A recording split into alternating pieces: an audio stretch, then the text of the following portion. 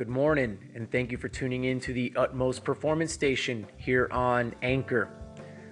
Moving a little bit slowly this morning, finishing off my entire French press that I drank all by myself because I'm needing my energy today, y'all. I'm coming off of a pretty good weekend of racing, some tough racing here in Texas where I'm a cyclist, and it was great. But what I wanted to do was I wanted to share a story with you and kind of let you get in the trenches with me and let you know kind of how one of my races went. So Saturday, we had a 102-mile road race here in a city called Wichita Falls, the Hotter Than Hell 100 road race, which is kind of a big deal, one of the bigger races here for the year. And, you know, something interesting happened to me. I had a moment where something kind of came together, and I had to really apply one of the principles that I like to instill in my athletes, and obviously that I need to also keep in, focus and practice myself.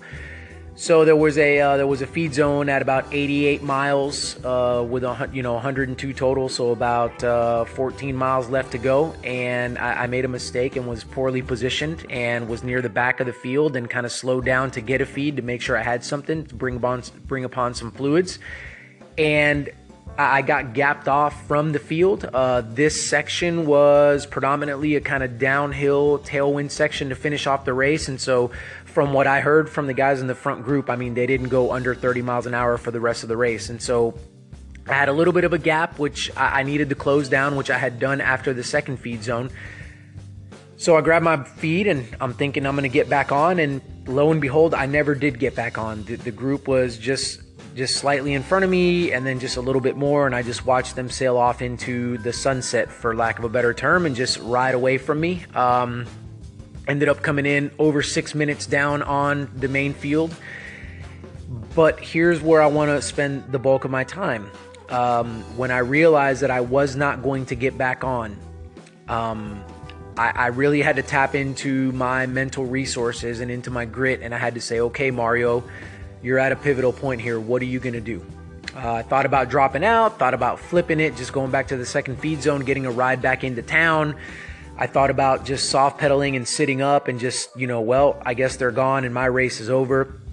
I had 14 miles left though. So what did I do? I told myself, you know what, Mario, this is an opportunity for you to work on riding solo and continuing to ride hard and continuing to give your best effort. Like, your best effort would not be for you to sit up and to just soft pedal in.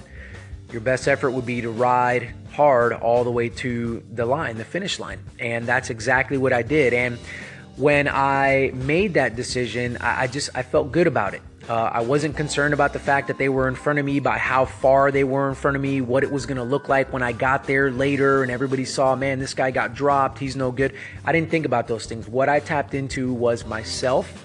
I tapped into my growth mindset, which meant that this was an opportunity that I was being afforded in this moment to work on something, namely to work on, hey, it's late in the race, you're tired, you need to keep going. You need to keep riding hard. So I looked at that and I took that opportunity and I took it on with 100% effort and focus, and I did the best that I could. And I crossed that line and I came in way behind everybody, but I really, quite honestly, I didn't care. The circumstance that I was facing, I took it on as a positive circumstance to work on something. I didn't pout. I didn't get upset. After I was done, did I take stock of my race and did I look at some things that I could have done better, namely being in better position going into that feed zone so that that gap didn't open, so that I didn't have to do that? Sure. I felt that my legs were good enough to have finished in that front group, but you know what? It doesn't matter what I felt. All that matters is the situation that I had in front of me. And the fact was, I was off the back and I was by myself and I was going to need to bring this in on my own. So just a little, example for you guys. I know that, in moments we get caught up in this stuff and it's like, oh, we have the head knowledge and we've been told things and we've been told what the best thing to do in a particular situation would be.